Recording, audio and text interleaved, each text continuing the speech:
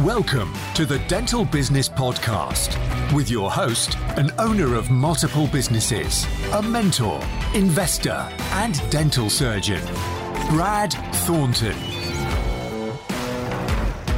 Hi guys, it's Brad here. Welcome to the Dental Business Podcast. We've got another cracking interview with you for you now. We've got Derek Uittenbrook, who is, he's a marketer. He's got a marketing company, and he tends to specialise in kind of Facebook, Instagram for dentists.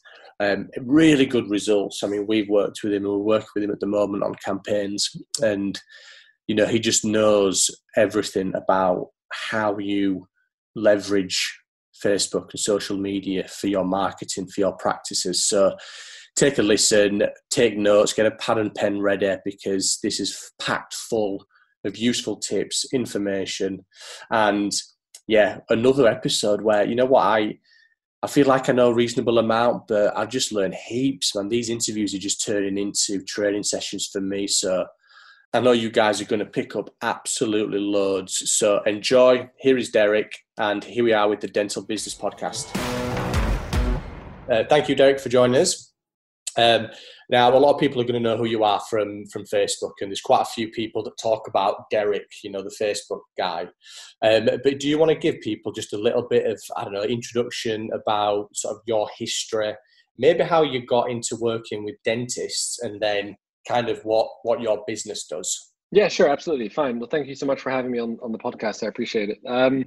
So I'm actually Dutch by origin. So I was born in Holland, left when I was 9, kind of moved all around the world with my parents, and moved to the UK in 2005, and I studied at King's. I had nothing to do with dentistry in terms of my upbringing. I don't have any parents or uncles or family who were dentists. So the profession was completely new to me before I got into it. But how it all started is when I was 25, I left quite a well-paid corporate job to start my own business. And it was a tech platform, a crowdfunding platform, basically. And anyway, we had a great team, and we raised some money, and, we kind of ticked all the boxes. But to cut a long story short, we didn't really know how to attract customers. And so everything was fantastic. Like, it's as if we had like a shiny practice with the scanners and an iTero. We had this beautiful concept of a business, great board, very experienced board that we managed to pull together. But we had no clue how to actually, in a way that was sort of measurable and predictable, get customers for the business. We got press in the FT, we got press in the Guardian. I did a TV thing on CNBC. So we were kind of what felt like we were pressing all the right buttons, but then we weren't really getting any customers. So anyway, I ended up selling the business, but it was not really, it kind of washed its face, and it wasn't that exciting. We were quite lucky that someone came around and wanted to buy our technology. So we managed to kind of escape. But anyway, we wouldn't have survived much longer, just simply because we weren't generating much revenue. And so ever after that experience, I kind of went through this post-mortem of figuring out, okay, this was like the biggest blind spot for us. We had everything ticked off, and we thought it was going to work, but we didn't know how to scientifically attract customers. So that's how I got into the notion of marketing. And I dabbled in different domains, because marketing is like dentistry. There's SEO is very different to Facebook advertising, which is very different to building websites and design. And so I kind of went through and learned as much as I could, sort of self-taught in that regard. And then the beginning of 2017 was actually when I was like, again, I was working as an IT contractor at a bank, and I was like, okay, I've had enough of that. Let me see if I can monetize what I've learned and help businesses attract customers. And our first customer was a dental practice. I knew I wanted to work with an industry where we could make a meaningful difference. Now, of course, we could partner with a hair salon and run Facebook ads, but then the value of a customer who comes in for a blow dry is a lot lower than an Invisalign patient, for example. So we wanted to work with, an industry where the patient or the customer value is quite high. So dentistry is what we I guess set our sights on. And then, once we got a bit of traction, once we figured out what makes patients tick, then it becomes much easier to go deeper in that domain rather than spread ourselves very thinly over many industries. So, sorry, it's a slightly long-winded introduction, but now that's what we do day in, day out. I mean, we've worked with over 100 practices, all UK based, although now we're launching with a few practices in Australia as well. And yeah, ortho is probably the biggest part. So we do a lot of ortho campaigns, a lot of implant campaigns, small makeovers and facial aesthetics. That's kind of what we specialize in, just on Facebook and Instagram. Yeah. Because you're working for an agency, a marketing company that people will, obviously they're kind of, I feel as though there's sort of two camps really. There's the dentist who has no idea and they just say, right, I need somebody to do this for me. And then there's the ones who kind of understand quite a bit themselves and then feel that they need to use somebody to help them do the bit of refinement or the extra bit or something that maybe they can't find time for, or they don't have quite the expertise, because obviously you have a lot of expertise with this. For the dentists that are kind of doing it themselves at the moment and maybe are kind of getting to the point where they're trying to figure things out and they might not be ready to come to you guys or to any agency. I'm just wondering, I'd like to kind of go over some things because there's going to be people that are listening that aren't ready to work with a marketing agency yet. Sure, yeah, absolutely. I mean, do you think that first type of dentist who has no idea and says, right, I want to get someone to do this for me, do you feel that that's the right first step, or do you think the first step should always be learn a bit yourself and sort of kind of get to grips with it a bit yourself and then reach out to someone? What's your thoughts on that? So, to be honest, I think it could go both ways, because some people have absolutely no interest in knowing how it works and they want to find a trusted person to just give them the keys and off you go, you do what you got to do. And that's it. And so we have clients like that are very hands off. And sometimes we ask them, we give them some options and we say, you should consider this, but that. They're like, yeah, it's fine. Do what you got to do. We trust you. Like, just run with it. Other people, they want to be a lot closer to the detail. They want to understand. I think it's important, as a business owner, I think it's important to understand the different types of marketing you can do, both internally and externally. And I'd be the first to admit that word of mouth and referrals are going to be your best sources of patients, hands down. So my advice would always be to try and really exhaust those channels before looking externally, because sometimes what you end up with a practice that has a problem and they want to throw money at the problem. And that's not always the right thing to do. It's better to have a solid team in place. It's better to have to really try and mine your existing patient base for treatment, to have a good word of mouth referral scheme in place, to have a good patient journey, to make sure you're able to actually, I kind of hate this term, but to convert patients once they're in your chair. Because Facebook and Instagram marketing will solve a problem. It can get you more bums into your chair, but if everything after that is broken, then there's no point. So we work with both. I mean, I think the single most important thing with any kind of advertising really is understanding the psychology of the person that you're attracting. And so dentists have have it lucky in the sense that, okay, there's many domains in which dentists are unlucky, and it's a challenging time. But you have it lucky in the sense that, you can get referrals from colleagues and you don't have to pay for that. Any other kind of person, you're not allowed to pay for, but in any other industry, there's commissions and this and that. So, you're getting vetted, qualified patients coming through from colleagues a few miles away because they don't offer a specific treatment. And so sometimes practices have like a jaded view of the world, and they kind of have this assumption that people, when they come in, that they're sort of ready to buy and ready to go ahead. And that's because we have NHS patients, and so taking up private treatment, we have referrals from other GDPs, we have word of mouth referrals. Now, all those sources of inquiries are more or less ready to go ahead with treatment by the time they even reach out to you. Same with website inquiries. If someone types in, teeth straightening leads, and they end up on your website, they'll have a nose around your fee section, they'll look at your before and afters, and they'll say, okay, you know what, I think I'm ready to go, have a conversation with Brad, and then they'll reach out to you. So you get this narrow view of the percentage of people that are ready to buy. Now, with any kind of outbound marketing, and this is not just Facebook ads or Instagram or anything else, it includes radio, flyer drops, everything else. If you're going out to a large audience on like a one-to-many basis with a campaign like that, you're going to pick up people who are ready to buy, but you're also going to pick up people who are wondering what Invisalign is. They've heard about it. They've seen it in the Billie Eilish video, and they just want some more information. So context is the single most important thing. And we always try to, whether the principal wants to know the details of the click-through rates and what cost per lead or not, understanding that context piece is the single most important thing. And to be honest, I probably spend more time dissuading people to do Facebook and Instagram ads than I do persuading people, because it's not right for everyone. And we need to get those building blocks correct in terms of understanding, okay, this is not going to be turning on a tap and you're going to get cases coming through. It's a different ball game. You have to handhold them. You have to nurture them. You have to filter and qualify them. You're essentially running a quote unquote sales process where you're generating leads and you have to qualify them and filter them and see who's right and ready to go ahead. So it's not really an easy answer to your question. But that's kind of the most important thing before anything, for sure. Yeah, I think you touched on something that I talk about occasionally, if anyone listens. But it's this idea that, you know, everyone always finds marketing quite sexy. They think, right, yeah, you know what, we need to improve the sort of what's the word? We want to try and improve the practice. We want to try and increase revenue. We want to do all this stuff. So we're going to market. But if you don't, I talk about the first step being control of your finances, the control of staff, control of service. So you know your numbers, you know what your budgets are, you know what your ins and outs or whatever.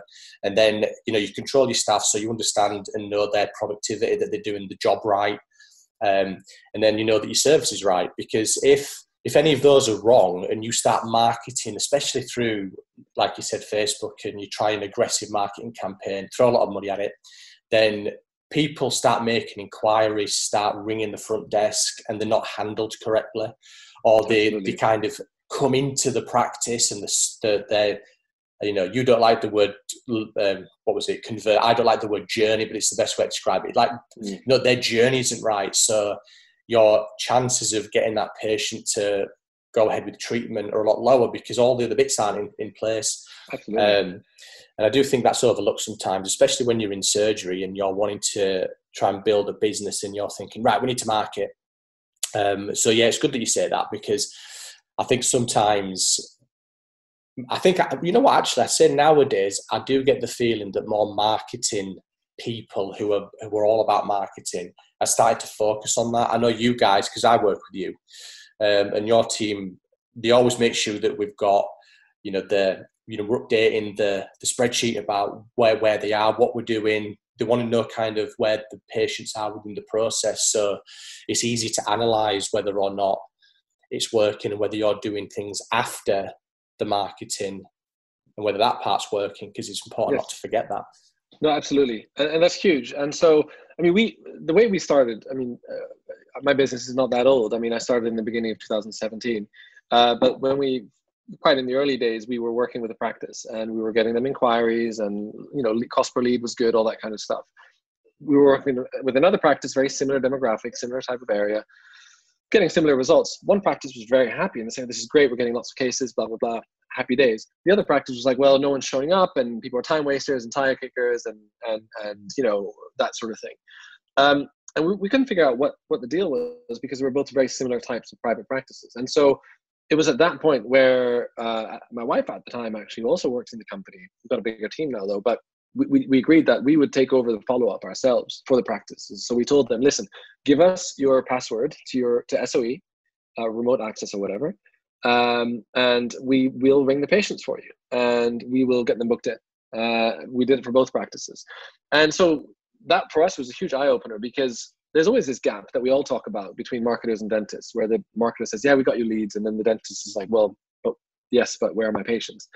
And so we really tried to bridge that gap, because we realized that actually generating a lead is one thing, but then getting that lead into the dental chair is another thing entirely. And unless we found that unless we actively monitor that and, you know, handhold the practice in doing that, then quite often, more often than not, we're not going to be working with a practice for very long. And that's especially the case. I mean, it's different with different practices. If you've got a 6-surgery NHS practice who churns out, you know, 1,000 UDAs a day, then that's even more so the case. But it's you know, because maybe they're slightly less commercially minded and less used to having to fight for the business. But that's so important. And so it was that really which taught us a lot about how to follow up with leads. And then we started testing stuff. So texting versus emailing, and writing on Messenger versus voicemails, and different times of the day, and ringing from a landline versus a mobile, and seeing what the answer rates are. And, you know, none of it is rocket science, as many people like to use the phrase, but it's not rocket science, but it's little things that can make a big difference. So certain times of the week, our tests have shown that for Invisalign patients or teeth straightening leads, your answer rate by ringing the patient is going to be almost twice as high if you ring from a mobile than if you ring from a landline. So even that in itself means, by virtue of that, the idea is that you can probably get up to twice as many people in your chair. So that's not using a different phone is not a complicated thing to do. So it's little things like that. Once you stack them up against each other, they can make a huge impact. So yeah, that's kind of where we try to fill the gap. And as marketers, we always want to automate everything and make it seamless. But actually, we've really held firm on that and said, you know what? The best way to get a patient into your chair is to have a personal connection with that person, to start building rapport from the get-go, and to just treat them as a person, because they're going to buy from a person. They're going to buy a treatment from someone they trust and know. And so if they just get a flood of automated text and emails, you're going to lose a lot of people. Yeah. And I'm assuming, you're finding that text messages and mobile phone calls and Facebook Messenger, WhatsApp, they're really the best ways to get hold of people. Absolutely. Yeah, that's the best way, hands down. So for a lot has changed, obviously, with lockdown. We run a lot of video consults, so they're slightly different. I guess you would have seen both. But before lockdown, we used to try and push people into Facebook Messenger so that at least the practice has a channel to be able to follow up with the patient. And if we're advertising on Facebook and Instagram, we know that the patient has Facebook and Instagram on their phone. And so by following up with them via Messenger, it's quite low friction. Whereas if you're trying to ring them and leave voicemails, send emails, then you're using a different channel to the medium, a channel that's different to which we use to attract them in the first place. So then again, inherently there's friction in that. So yeah, before lockdown, it was driving everyone into Facebook Messenger at the end of our, once we generated the lead. Now we get people to book straight in, and text messaging tends to work the best in the absence of Messenger, because we don't use Messenger much.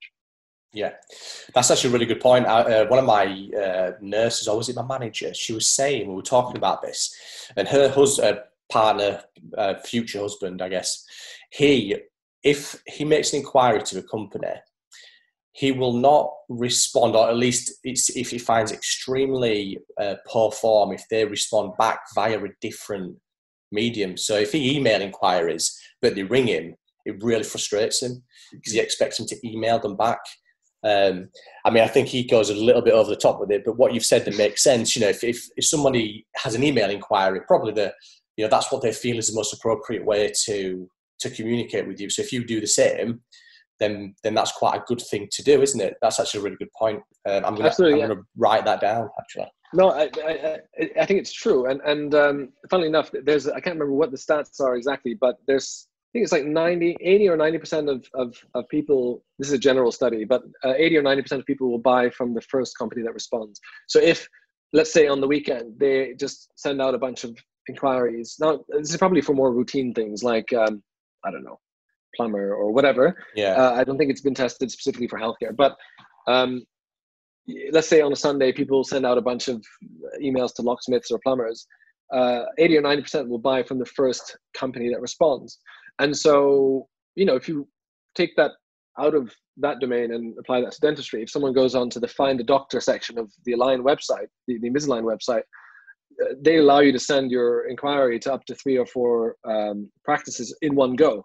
It's like on Zoopla when you tick the agents and you send your details off to them. So, on that basis, if 80 or 90% are minded to buy from the first practice that responds, then it just shows how important speed of follow-up is and how you follow up. And yeah, you know what, especially for things like Invisalign, we're going to be targeting women between 20 and 40, maybe 20 and 50. Most of them are busy and don't like talking on the phone. Either they're going to be at work or they might be with kids at home juggling things. I mean, you know what it's like to have 2 kids. It's how often do you get the chance to take a phone call for more than a few minutes? So for sure, text messaging is huge. And actually, the more personalized, the better. So we work with a few associates, and sometimes the conversion rates are even better because they're texting the person that they're going to see in the practice from the get-go. And sometimes we send an automated text from the associate's mobile to the patient 5 minutes after they inquire. So it's like, hey, Brad, it's Derek here from, Happy Smiles. Thanks for your inquiry. When's a good time to talk? And then the patient really feels like they're getting one-to-one attention, basically. Brilliant. Now, I'd like to kind of step out of the sort of paid marketing arena and just go through a few things, whether you can just give some advice, because obviously the social media networks, they're providing a platform for you to engage your audience, to engage prospective patients, existing patients, through sort of organic things and organic posts. So I'm just wondering, have you got any tips? Because obviously you're doing paid marketing, so a lot of what you do Sure. is highly analysed, and you're reviewing and monitoring and testing. Now, there's an assumption, isn't there, that Facebook prefers video over photo, prefers live video over uploaded video. Sure, yeah. No, is that what you find then? Are you finding that there's definitely more engagement, more people pay attention, and it reaches more people if you focus on the type of way you post? Yes, definitely for organic, for sure. So for paid, video is marginally better, although it can be more expensive to show video ads than photo ads. But definitely for the organic, unpaid side of social media, video, it's exactly that. So back in the day, if you remember Facebook, maybe 5-6 years ago, it was all text and images, and then it quite quickly evolved to being primarily video now. And so definitely video will outrank a photo, and live will outrank a non-live video for sure. Facebook, I mean, it's constantly evolving, but in terms of where to put your efforts, well, first of all, actually on that, so the types of content, whether video or whether photo or whether live, the best content is the stuff that's real and authentic. So it's not your polished stock image type stuff, because we as a human race have become exceptionally good at ignoring advertising. We see about 5,000 ads in a day. And so, but if I ask you how many do you remember, you could probably not even count 5. And so, or maybe you can, I don't know, but I can't.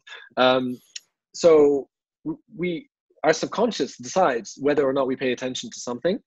It's kind of system 1, system 2. I don't know if you've read much on the behavioral economic side of things, the Kahneman side of stuff, but our subconscious basically decides whether we pay attention to something or not. So even in my field of vision, like I'm only looking at you, but my subconscious is picking up what's in the periphery. And so if there's something over there that my subconscious thinks needs my attention, that's when it'll tell my conscious to look at it. So back to my point, what works better is the stuff that's natural and real and authentic, not the polished stuff, because our subconscious just wipes that out. Whereas the real pictures, the selfies, the patient with the Invisalign bag, as much as people hate it, that's the stuff that catches attention. The stuff that looks the most native on social media is what works the best.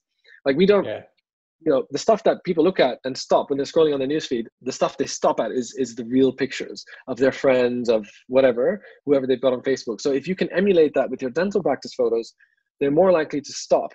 And that's the biggest challenge to start with, is to get someone's attention. And then once you overcome that hurdle, you can get them to read the ad or the post, and then get them to take an action off the back of that. So real images are by far the best, and videos, again, subconsciously, our vision and attention is attracted to human faces. This has been tested in hundreds of experiments, and it's proven we will always look at a human face over anything else. So try and use real people from the practice. Something you touched on then when you mentioned the thing that people stop at when they scroll is like friends and things. Facebook made a move towards making it so that people saw friends, family more than business and companies. So I heard, I don't know what the percentage was, that even, we've got, nearly 3,000 people that like the practice Facebook page. My posts will only be shown to a very small percentage of those people. By the way, this is me trying to pick your brain. So it's quite a good idea then to do a podcast, actually, because then you can invite all the experts on different domains, and then you can build this super practice. I'm just getting free training. I'm not recording this. I'm lying to you. No, I'm joking. So you've got a limited number of people that Facebook are going to show things. Now it's an algorithm, it's automated, and it's all by relevance and kind of interest and that kind of initial engagement, isn't it? So if you post something and Facebook sees that immediately quite a lot of people have liked it or looked at it, then it's going to start showing it to more people. So the content that you produce is really, really important, that it actually engages whoever's looking at it. Absolutely. And it's, you have literally like a split second for it to get someone's attention or not. But you're right. I mean, the quicker someone engages with it and the more people that do it in a short period of time after posting it, the better the post will do. But 7-8 years ago, if you had 3,000 followers on your Facebook page, you would be able to get your content in front of a large chunk of those people. Much like, I guess, more so on Instagram today, that's still possible to some degree. Facebook, it's not. I mean, Facebook, it's partially an inventory thing. So, if I'm a Facebook user and I'm following 100 pages and there's another 100 pages in my local area that I might see stuff from, there's only so much content that they can show me on my newsfeed. And so Facebook wants to retain its user base. So if they slam my newsfeed full of dental practice stuff, then I'm not going to use Facebook for very long. But if they show my friends and stuff, then I'll be more engaged. So they have to walk this fine line. And also, people call Facebook a social media platform, but at the end of the day, it's an advertising platform. And so, you get loads of users using it, then you get loads of businesses using it. And then you tell the businesses that from this point onwards, they need to pay to play. And that's essentially what they've done. And so, Facebook is also trying to make it easier for people to advertise and spend money with them by introducing the boost button and all that sort of stuff. They'll nudge you every now and again saying, hey, this post is doing better than 95% of your other posts. Click here to throw a bunch of money at it. So, the way Instagram is going is the same way as Facebook. There was an algorithm change, I think, last May. It's already getting harder and harder. And so there's a lot of, dentists on Instagram with large followings, and they've done incredibly well, and they continue to do incredibly well from it. Now, people might have different opinions on the Instagram generation and all that, but I'm all for it. And I like the hustle, right?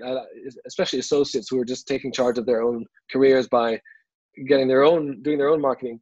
But I'm not convinced that if I start today as an associate and start building up my profile, I'm not convinced I can still get to 15, 20, 25,000 followers that easily anymore. I think it's a lot harder now. TikTok, definitely. Definitely that's still possible. But on Instagram, I don't think it's possible anymore. It's very much going the same way as Facebook. They've integrated the ad platform in the back end. So it's really just two faces of the same company now. I think the attention is shifting and it's moving. Yeah. And that's right. I mean, I remember when Facebook was, it might have been when they were going public, and it was like, right, they've never made a profit, or they don't know how they're going to monetize. And there was this question mark about how something that was deemed to be so valuable, where the value was. I might have got my times wrong. And now you look at it and it's like, it's so easy for them to monetize, because you're right, they try everything they can to just flick you over and just pay. You mentioned about the boost button. One of the things I was going to ask was, what do you feel is the difference between boosting and having an actual ad account, sort of the benefits of the difference between those? Yeah, it's a great question. So basically, the boost button is a simplified interface to the full Facebook ad manager. And they did it because if you open it, if you're completely new to advertising and completely new to Facebook, if you open an ad account in the Facebook's ad manager, it can be pretty overwhelming. There's a lot of options, a lot of buttons. It's like walking into a cockpit of a 747. Of course, you know how to use it. It's not that complicated, but it can be quite overwhelming. And so I think they probably realized quite quickly that user adoption, especially for small businesses who might not have dedicated media buying teams, would be low unless they made it easier. And so the boost post button does just that. It makes it easier, but because it's more simple, it's more streamlined, it's more like a tutorial almost. It handholds you step by step. It's more limited. So the main differences are, one, the objective which is used. So on Facebook, you have many different objectives you can use. You can do lead generation. You can optimize to, if you're an e-commerce business, you can optimize for people buying your stuff. You can just focus on trying to get like physical people, like footfall to your store. If you're a retailer, there's lots of different things you can do. The boost button is attached to the engagement objective. Now, what that means is when you boost your posts, Facebook is going to show your post to people who are most likely to like, comment, and share on the post. And so that's fine. From a vanity point of view, it's nice to get a bunch of likes and comments and shares, but it's not necessarily the best objective to generate inquiries for specific treatments. So that's the biggest drawback of boosting posts. The second drawback is that the targeting options are more limited. So you can't be as refined in your targeting. And finally, with the ad manager, you have a bit more control over how the headline is displayed, and when the button next to the headline, the call to action, you have a bit more control. Now, when most people boost a post, they'll say, they'll put the website address in the text, or they'll put the phone number or the email address. And so if you put all those things in there, first of all, if you ask people to do 3 things, they're probably more likely to do 0 things. But if you ask them to do 1 thing, then they'll, and the classic name funnel, of course, you're trying to funnel people down a path. And so you can't track it. So, if you spend £500 on a boosted post in August and you get 34 comments and 100 likes and 5 shares, and how do you know if someone's emailed you or called you or gone to your website? You can't track that. So those are the biggest limitations. So it's kind of like using a boost post button. It can work and people do get results sometimes, but I boost all of my posts. So there's a place for it, but I do it just to create brand awareness amongst dentists for the services we offer. I don't expect that people are going to click on it and then book a call with me, or click on it and then, buy a service from me. I do it just to get my post in front of people and to get people engaging with it. And it's just purely a brand awareness play. And I spend a decent amount of money on that every month. I spend about £600 or £700 just boosting. And it creates great brand awareness, to a point where even if someone isn't in one of the Facebook groups that maybe I'm more vocal, sometimes they might have heard of who we are and they would have seen some video, and they might not be able to call exactly where it was. But they'll, that trust element is there from the get-go. And so that's what I use it for. But I wouldn't expect it to be able to do much more than that, if that makes sense. Yeah, what was it? Google said that it was people are ready to buy after, was it 11 interactions, 7 hours in 3 locations or something. So if you're boosting and you're kind of getting into people's, you're sort of like totting up that time, and they've seen you in a few places and they recognise you, they feel as though that social proof's building up, isn't it? So it is exactly, trust that you. Yeah. And you know what, that's actually, and we boost all of so we put a decent amount of effort into our sort of social media, but we have the same problem that a dental practice has, insofar that unless I put a bit of money behind my posts, no one's going to see it. The dentists aren't going to see it, right? Because it's exactly the same problem that you guys have.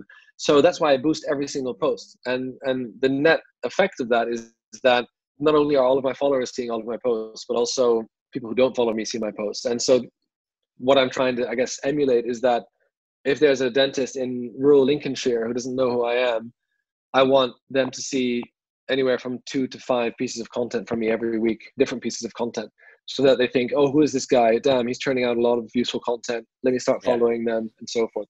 So that's how I use boosted posts. So they have a place, but getting bums in seats is not really the forte of boosted posts. And you mentioned about targeting as well. So when you do your sort of campaigns, are you, because in dentistry we are lucky as well that we tend to have an idea, because we've got our dental software, who the typical patients would be for certain treatments. So you're looking at, whenever you're doing anything marketing that you're putting money behind and you're sort of pushing an ad into someone's face, you want it to be as specific as possible. You want to target it as best you can to ideal patient. Is that kind of what you're looking for? Yeah, so yes and no. So on Facebook, there's different ways to target, basically. So you can target through the ad manager, and you can target based on interests and demographics and gender and age and location and all that stuff. And then, of course, you can also target by virtue of what you write in the ad and the images you're using. So if, for example, we're running an implant campaign and we're using a picture of an 18-year-old woman, that's not going to resonate with the audience. So that's also a way to, I guess, target, right? Because you're filtering out people that you don't want by virtue of the creatives you're using. So Facebook, as a rule of thumb, tends to work better with larger audiences. So a lot of times people will set up an ad, dentists will set up an ad, and they'll type in a huge list of interests saying, I want people who are interested in cosmetic dentistry and teeth whitening and this and that. And I want only rich patients, so I'm going to do Chanel and this and this. And so Facebook, then you're choking Facebook because you're not giving them enough space to let the algorithm optimize the ads for you. Facebook is very smart. It's kind of like flying a Boeing. You know what you're doing, but the autopilot is very, very helpful as well. So Facebook is quite smart that way. And so if you restrict Facebook too much, you're not going to get good results. And dental practices are already limited by virtue of their location. So, if you're based in Birmingham, you're not going to go much more than about 5-6 miles out, because someone from, I don't know, Northampton isn't going to come to you. So so you're already limited by virtue of who you can target geographically. And so we tend to go quite wide on the age targeting and interest and stuff, because then we're giving Facebook the space to optimize. Facebook is very smart, and if we use the right objective, we use the conversion objective. We tell Facebook, show this ad to the people within these parameters, so female in this area, these age brackets, that you think are most likely going to be interested in booking a video consultation at this practice, more or less. And Facebook is quite good at that. So people get hung up on the targeting, but targeting is more relevant for national brands. So sadly, Smile Direct Club would probably use a lot of targeting because they're nationwide, or at least they're doing quite big areas probably. E-commerce websites, same. They would use a lot of interest targeting as well. But for dental practices, you can keep it quite broad.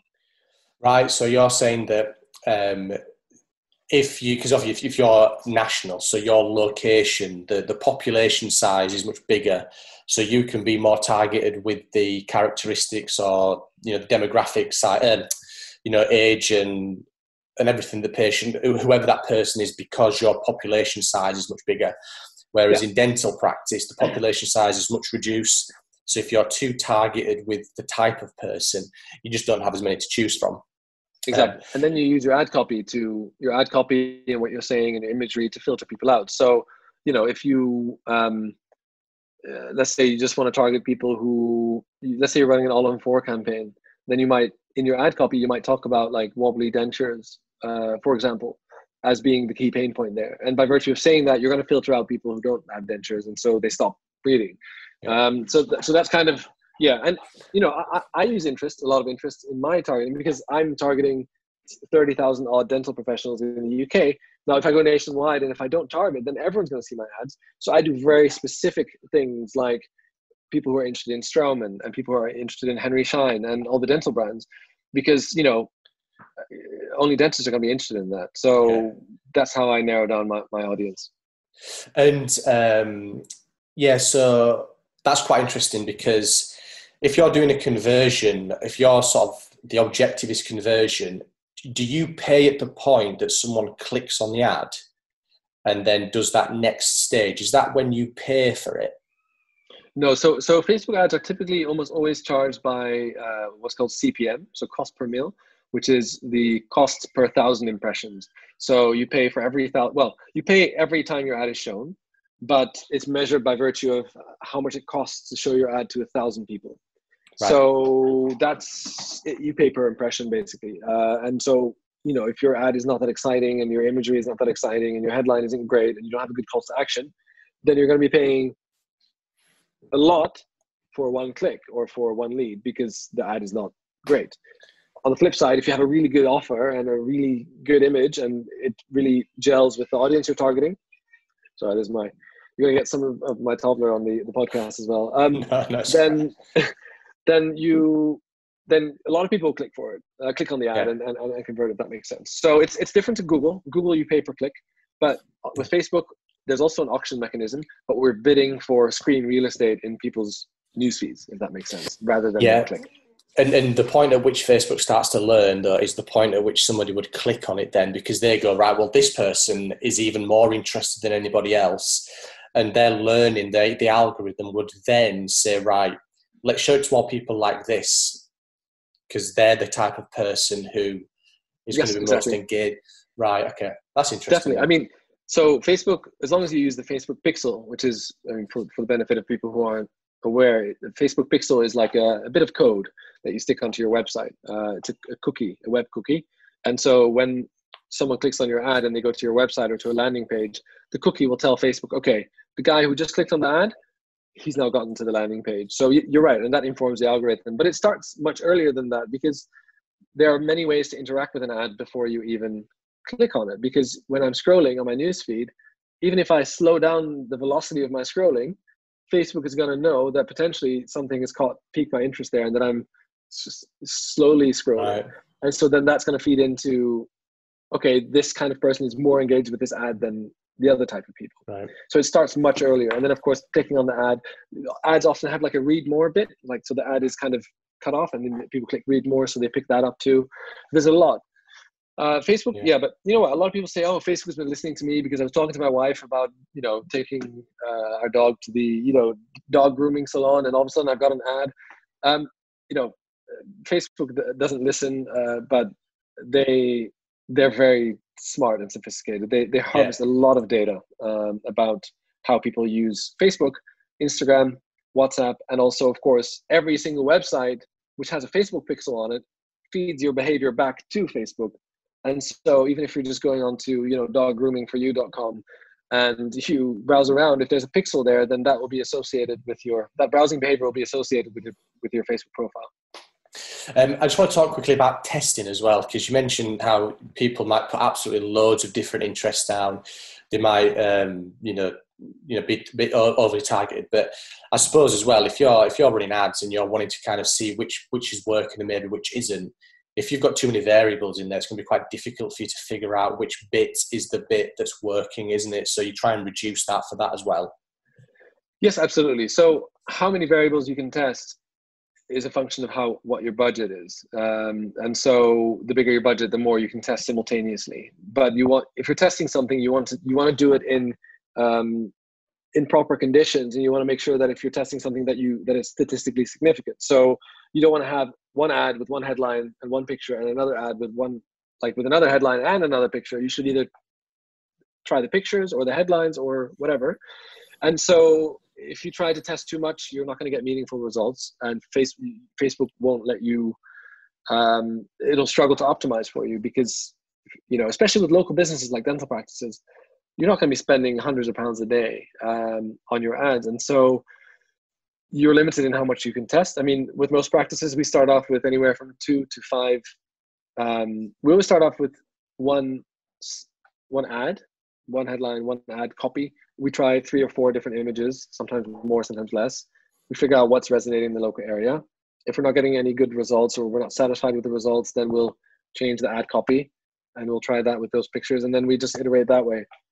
I mean, large national brands and e-commerce sites, they sometimes people spend more than £1,000 a day on Facebook ads. And so then you can run a lot of A/B tests. Of course, you can also test your landing page. So you can test different headlines on your landing page. So you need to be careful. Like you said, you really need to isolate the bit that you're testing and then do it meaningfully rather than getting overexcited and doing lots of multivariate tests and stuff. So as a sort of takeaway from all of that last section, really, because I think if for the audience, the people that are listening, with that, what I've got from that is that really Facebook's intelligent, the algorithm enables it to learn. If you're working as a dental practice with a limited population, try to maybe have your targeting within the ad a little bit more broad, maybe have a couple of things that are relevant, in terms of age, gender, maybe something, but really harness the power of the ad copy and the photo as a way to actually target the audience, because you're generating the ad that's going to appeal to the person that you're trying to attract, and you kind of let Facebook do the rest for you. Exactly, that's exactly it. And I mean, we to boil it down from the technobabble, you're absolutely right. So let's take Invisalign as an example, right? If we just walk through a concrete example, your audience is going to be women between 20 and 40, more or less. Sometimes males, but we find that women convert better on Facebook and Instagram, and we get the same feedback from in surgery. And we find that often women will take their boyfriends or partners or brothers or whatever along, and they will nudge that decision. So we usually start with females between 20 and 40. We only advertise on the news feed. So there's lots of places to advertise on Facebook, but for these kinds of campaigns, we just target the news feed because you get the most screen real estate. We target it depends on where you are. If you're city center, you're going to want to have quite a tight radius because, in London, for example, I live in Northwest London and West Hampstead. I'm not going to go much further than, say, Notting Hill for my Invisalign reviews. And that's probably less than a couple of miles away. So keep it quite tight. In London, definitely you could get away with just a mile or 2 miles around the practice. In more rural areas, you can go a little bit wider. You want to make sure that when you're doing the targeting, you want to make sure that the Facebook will show you how many people are in your radius that meet your criteria. So if you're targeting women between 20 and 40 within a 5 mile radius, your practice, for example, you want to make sure that the number is at least sort of 50, 60,000 and no more than about 150,000. So even in your case, you're not going to be targeting people from the other side of Leeds because, well, it's going to be a headache for them to get to you. And, the further you go, the more friction it is to get someone to your practice. So you got to weigh that in mind. So that's the targeting. In the ad itself, a lot of people will say, oh, you know what, we're doing a bit of marketing. Why don't we do a special offer? That's the wrong thing to do. First of all, I mean, we don't need to talk about the fact that it's a race to the bottom and that, dentists should charge what they're worth. I do believe in that. I know it's a challenging time and it's definitely not getting any easier. Don't focus on the special offer because that comes across as presumptive. If you go out and you run ads saying get £500 off Invisalign and free whitening and retainers, that comes across like, hey, you don't know who I am, but you're ready to buy and, we'll be nice and we'll give you £500 off. That is not the right mentality to go out to Facebook and Instagram audiences with. Instead, just offer a free consultation. For the right kind of person, that's enough. It's valuable enough to get their attention and to get them excited and to get their details and get them booked in. You don't really need to throw all your bits in there. You can save that for the consultation. If you think they're on the fence, then let them know that you offer whitening free of charge, and maybe that will, so don't give all your eggs away. And so that's that. Free consultation is enough. Focus on that and building value around that, because for the right person, being able to talk to an expert about achieving their smile goal is valuable enough. Don't get too hung up on the practice and the fact that it's family owned and the fact that you have an iTero, because to be honest, most people don't care that much. Focus more on what you can do for them and the outcome you can help them achieve. Maybe take snippets from your existing patients, little quotes or little testimonials, and just focus on that consultation. And then at the end of that, put a strong call to action in. Click book now to get booked in, or there's only a limited number of appointments available. Click sign up now to get started. And that's really the main way to do it. Now, of course, pictures we've talked about. Use a real picture. It could even be a selfie. It could be a picture of the team on an outing. It could be a picture of an Invisalign open day. It could be a picture of you with your iTero. Anything like that. But if it's you, it's better. Because to be honest, the patient journey, to use a word which you hate, starts on Facebook, not in the practice. And so if they see the person on Facebook that they're going to see in surgery, then you're putting less emphasis on that 30-minute slot you're seeing them to build that trust and rapport, because they'll recognize you already. They'll know who you are. So that's, to be honest, like a 30,000-foot view of how those campaigns should be run. Leave the targeting quite open, and and then you'll be fine. A couple of things. I don't know whether it was in that bit, but you talked about landing pages. Does Facebook penalise you at all for linking out of Facebook, or does it prefer you to try and keep everything within that sort of the native sort of Facebook options that you've got? Have you noticed any difference with that?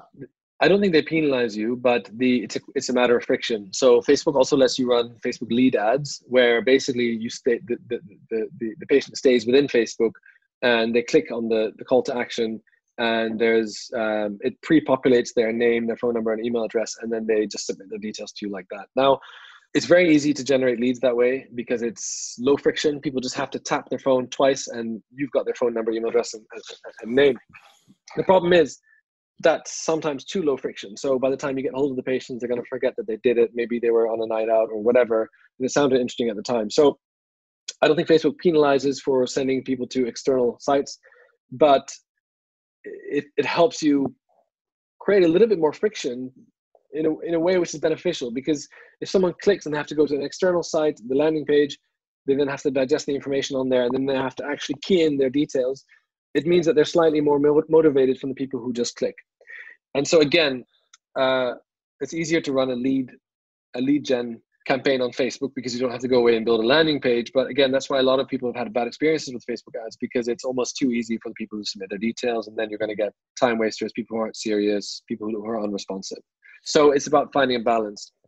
Yeah, I've used the lead pages or the lead thingy within Facebook before, and you do get a high number of people that you ring them and they go, I never did that. Yeah, I exactly. didn't submit my details. Who are you? And yeah, I think, the sort of the phrase, filter the crap out at the beginning. You don't want to get all these inquiries in. I mean, I did it. The very first time I ever did an open day was a facial aesthetics one for Botox. And I did a whole Facebook thing. I had about literally 150 people who said they were going to come that were attending. So I got like 12 or 15 bottles of Prosecco. I had nobody booked a consultation because everyone said they were attending on Facebook, so they were coming. And, I had a plastic surgeon who was there doing a talk. I had all this set up and like 15 people turned up, which is actually quite good. But that was over a 3-hour period. And, we'd reserved the whole practice for all of these people, balloons and everything. And I was like, oh shit, this is slightly embarrassing, because I was imagining that the whole reception area was going to be just full of people having glasses of champagne. So that was my kind of very rude awakening to the ease in which people can just go, yeah, I'm coming, and then just forget, and it fizzles out. But that's the thing. It's about friction, right? And the same goes versus like with deposits versus no deposits. I mean, of course, if you don't take a refundable deposit for a face-to-face consultation, you're going to get more patients booked in, hands down. But then you're going to get FTAs. So it's all about friction. Marketing is all about friction. And so you want to have enough friction so that you filter people out, but then not too much so that you filter out people who maybe genuinely are interested but aren't just ready to take that hit. Yeah. And actually, that's why video consultations have been so interesting, because under normal circumstances, if we generate 100 Facebook inquiries or Instagram inquiries with a landing page for something like an Invisalign consultation, depending on how good the practice is at following up with those leads, we'll see anywhere from about 20 to 40% of those in the dental chair. 40% is definitely on the higher end. On average, it's between sort of 20 and 30%. So 1 in 5 people, 1 in 4 people end up with their bum in your dental chair. Now, fair enough. I mean, because you're asking someone who doesn't know you to take 2 hours out of their day, get into their car, struggle with parking, fill in medical history forms, and then talk to you about spending £3,500-4,000 with you. To go from not knowing you to that is a big ask. And so that's kind of a healthy number. It's okay. With video consultations, of course, the friction is a lot lower, and so we're actually seeing out of 100 leads, we're seeing anywhere from about 60 to 80% of those book video consultations. So out of 100 leads, 60 to 80 will book in. And then, of course, with video consultations, it's harder to take a deposit. So you will get some FTAs, but the friction is a lot lower. People don't have to get into their car. They can literally squeeze it into a 30-minute lunch break if they're working from home. And so for me, it's been a blessing out of all the crap that's happened in the last few months, because I think it's accelerated what was probably going to happen anyway at some point. And people are comfortable in their own home. I mean, I don't know how many dental practices I've been to, but still, if I go for a scale and polish, my toes will curl up because I don't like I know it's not drilling, but I don't like that. I'm uncomfortable. So I'm sure lots of people have that. But if they're sitting in their own home and perhaps their kid comes into the screen and it's very casual, it's very relaxed, and people can really open up. So I think that's been a huge win, to be perfectly honest. Yeah. And I think video consults are here to stay. Yeah, I've noticed that. I've noticed that the stepping stone to a video consult smaller, and then the stepping stone, once you've built some rapport through to consult, booked consult, deposit paid is actually easier as well. And I'm assuming that the actual conversion from there to treatment uptake is going to be lower because they already know the price within the video consult, they've paid a deposit, and they've chose, after all of the information's been given, you've had a bit of a chat, they've decided, I'm going to book in, I'm going to pay the deposit. I already know the potential price of this. So really the clinical element of it's just going to be confirmation, just making sure that, the whole clinical side and diagnosis of it's done right. Well, that's why it's so interesting, because like all of the non-clinical stuff, you do it on this Zoom call, and it's just, you really get to focus on the person. Whereas if you're trying to squeeze all of that into a 30-minute consult and maybe some clinical stuff as well, and let's say you're overrunning and your next patient's coming here early, you're putting a lot of pressure on yourself to, build rapport with that person, to break the ice, to uncover their motivations, get them talking about what they want. And you know what? Some people talk more than others. And so maybe they need 45 minutes. And if you then have to say, sorry, you know what, my next patient is there, then you lose a potential case. So I think they're huge, to be honest. And I think the next level is that practices will get the treatment coordinators to do the video consults. And then, of course, conversion rates will be lower, but it's way more scalable, and surgery time can really be optimized so you can maximize production, basically. One last thing as well before we start looking at wrapping up. This has been awesome, by the way. The people that are listening to this, they're going to really get some value from this. You spoke about the ad copy. You mentioned about the way that you phrase it. Don't say this, don't say that. What I've noticed a lot from dental practices, because they'll come up on my news feed. I mean, there's one that's running at the moment that's reasonably close to me, and if they're listening, I hope they take this on board. It's a sponsored link. It's a paid for ad that literally just says, check out our new website. Oh, no. That's it. I think I'm like, I feel like commenting on there and going, guys, come on. But yeah, I think it's important that people know that, when someone looks for a dentist, they've got a problem that needs solving. So if you're marketing, you need to be understanding what your position is or what your place is within, that person's kind of mindset. They're thinking, right, can this person deal with the issue that I've got? We're marketing Invisalign, so we're looking to help someone with the smile, straighten teeth, where you need to word things correctly. People don't buy dental implants, they replace missing teeth or get rid of a loose denture.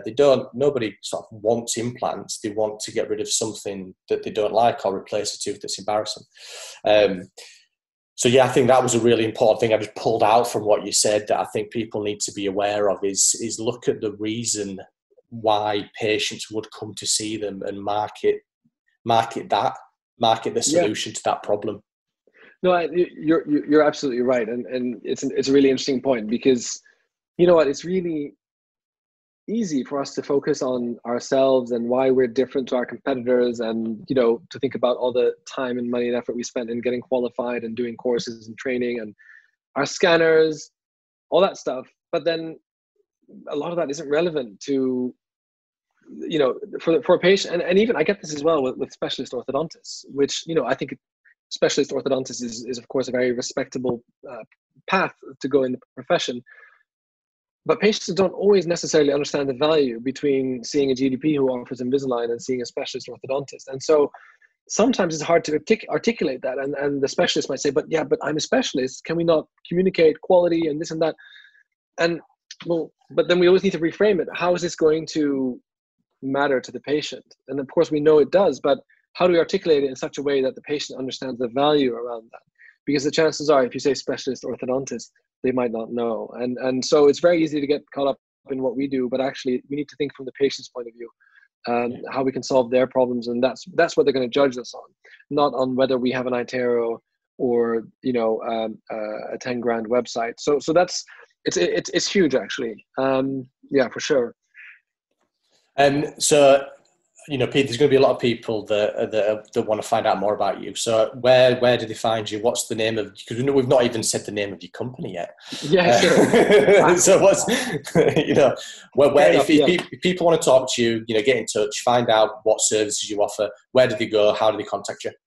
No, it's a good question, because not many people are named Derek anymore. I think the name went out of fashion a very long time ago. So so that does help. But no, so my company's called Ignite Growth. Our website is absolutely atrocious. It's a one-pager. It's a very basic website, which hopefully goes to show that we spend our time focused on Facebook and Instagram rather than websites. But the best place to find out more is really to follow me on Instagram. It's Derek Ignite, so DEREK, and then Ignite, IGNITE. So that's my Instagram. Is really, I put a lot of what I hope is valuable content on there, and it's a great way to kind of get a feel for how we work, what we do, how we can help. And then from there, people can reach out and find out more. Yeah. Brilliant. Right. Well, yeah, I really appreciate your time, Derek. And you. Thank you so much. And yeah, your toddler maybe came in a little bit, but my two have managed to stay asleep through the whole chat. So yeah, perfect fatherhood. Anyway, so yeah, I appreciate your time, Derek. And we'll speak soon. And yeah, I appreciate it. Thank you so much. Thanks for having me, and I look forward to listening. And I'm going to listen to the previous one you did as well, with because you did one with Max and Grant, didn't you? So I haven't had the time yet, but I'm taking next week off, so I'm going to take my AirPods with me and just catch up on podcasts and reading and stuff like that. So I look forward to it. All right, take care, buddy. Have a good one. Bye. See you later. Bye.